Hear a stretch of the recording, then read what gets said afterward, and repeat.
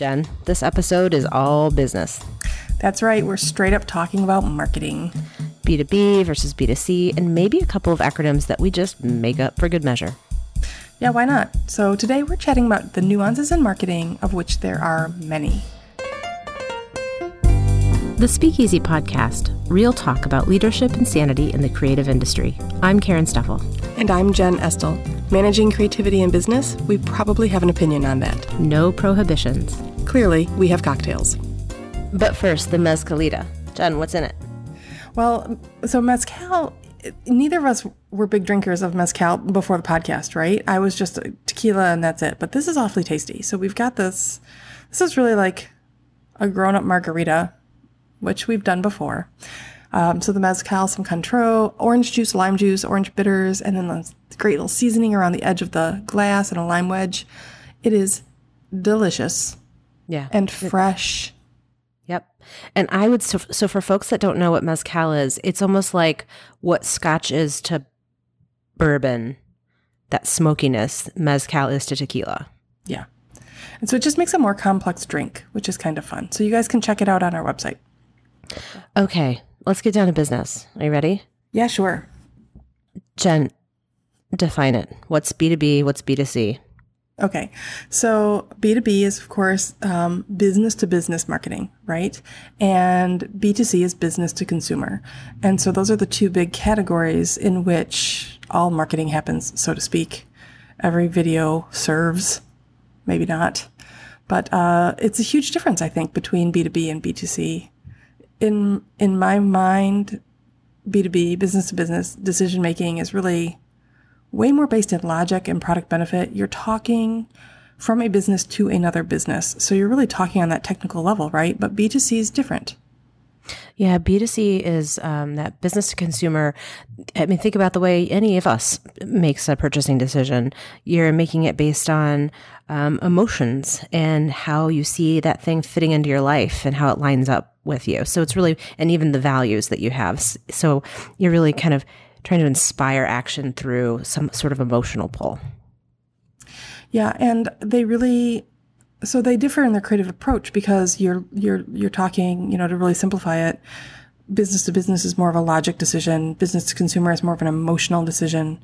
And so the tactics and the messaging you use is vastly different. Yes. And so the creative approach that you might use and certainly the deployment strategy are vastly different. B2B video tends to focus on impact and value, whether that's real or perceived.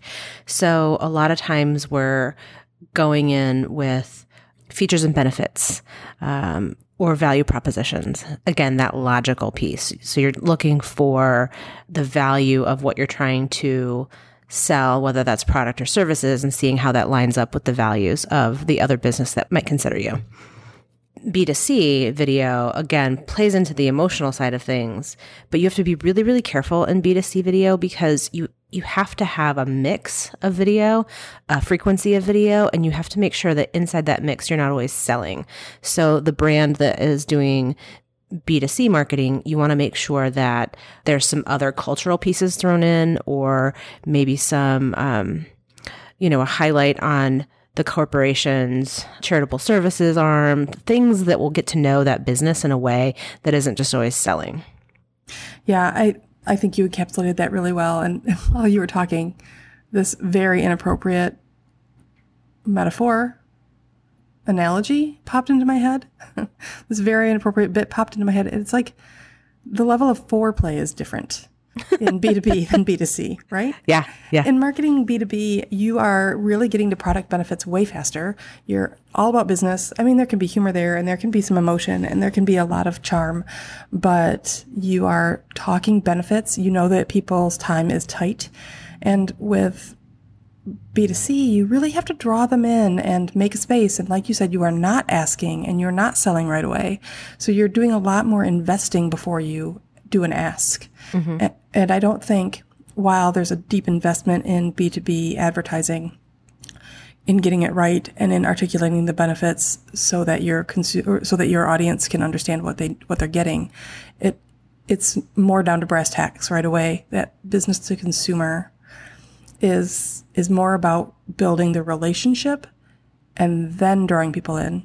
But that's kind of where we got with this topic about all the other acronyms that are out there that don't get as much play, right? Yeah. So I think that like, especially given that you and I, both of our businesses seek out similar industries in terms of, or market segments, in terms of we do a ton in, nonprofit, advocacy, education.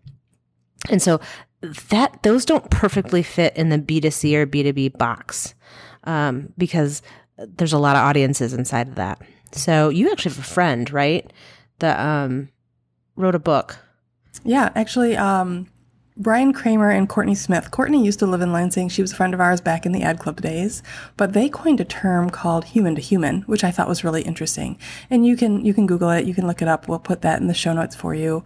But the idea is there's no B2B and no B2C. There's human to human, which I think is a really new and fresh way of looking at advertising and marketing without all of the acronyms.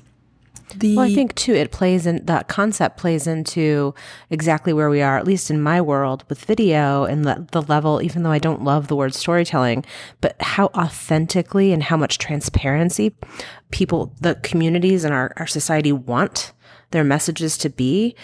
H to H makes a ton of sense. It's a great way to frame it. Yeah, it is a really good way to frame it.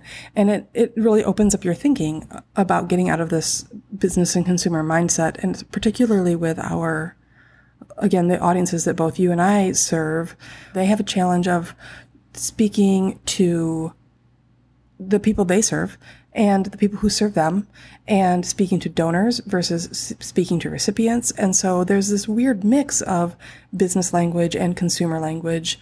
And that's where the idea of what is the acronym for that? Yeah. A to C, advocate to consumer, mission to consumer, that's different than business, right? Mm-hmm. And so I find it interesting to try to look at those traditional buckets and how a lot of organizations fit into them. Yeah, and I think it makes sense, especially given that we led with B2B is typically logic driven and not emotionally driven. But you and I both very well know that advocacy communications and nonprofit communications is all about the emotion. It's about impact.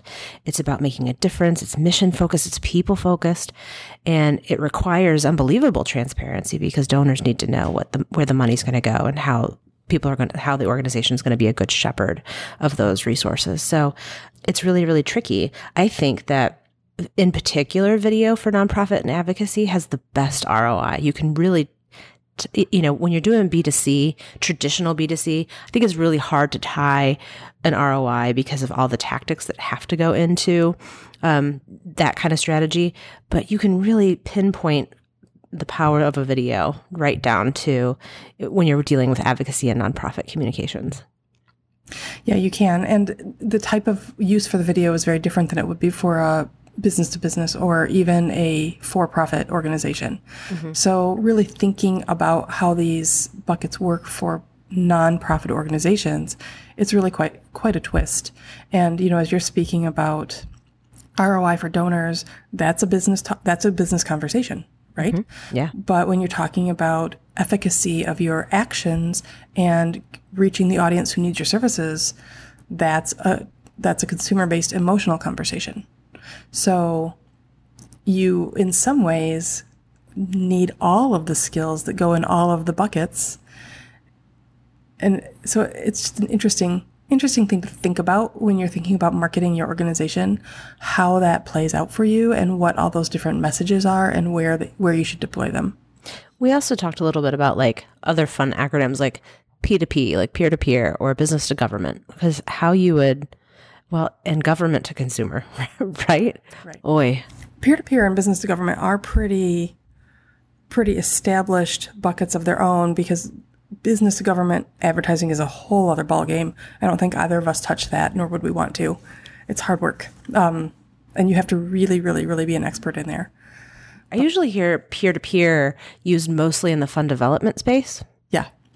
Yeah, for sure. Which, so for example, a good example of peer-to-peer would be, I share an organization on my social network that I'm particularly passionate about.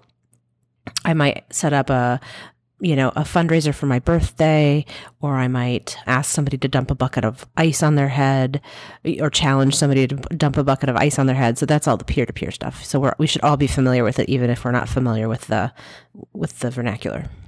That's true. And, that's by another name, you could call that influencer marketing, right? Probably falls in there a little bit. And I think it's more of a tactic that you can use in any of the other buckets rather than a category unto itself. Would that be true, do you think? Yeah, absolutely. In fact, I'm involved right now in a nonprofit that's using a peer-to-peer campaign to raise money in advance of their annual gala, which will be virtual. So that's been kind of a fun process to go through as well. So I think the takeaway here is really that every organization should look at these acronym buckets and figure out where they fit and understand what each sort of method of communication can offer and where you need to mix and match and where you need to invent your own methods and your own ideas. And so it's not really about being one or the other as much as it's about sort of understanding what best practices you can take from each category and apply to your organization. I think it's a good exercise. Yeah, absolutely. Excellent advice. Thank you, Jen. My mezcal's gone. Oh no, what shall we do? I think we should have another one. Yes. Yeah. If you like this episode, please leave us a review on iTunes. Thanks. So Karen, what are we talking about next time? Jen, we've said before that we think nonprofits have similar concerns to small businesses.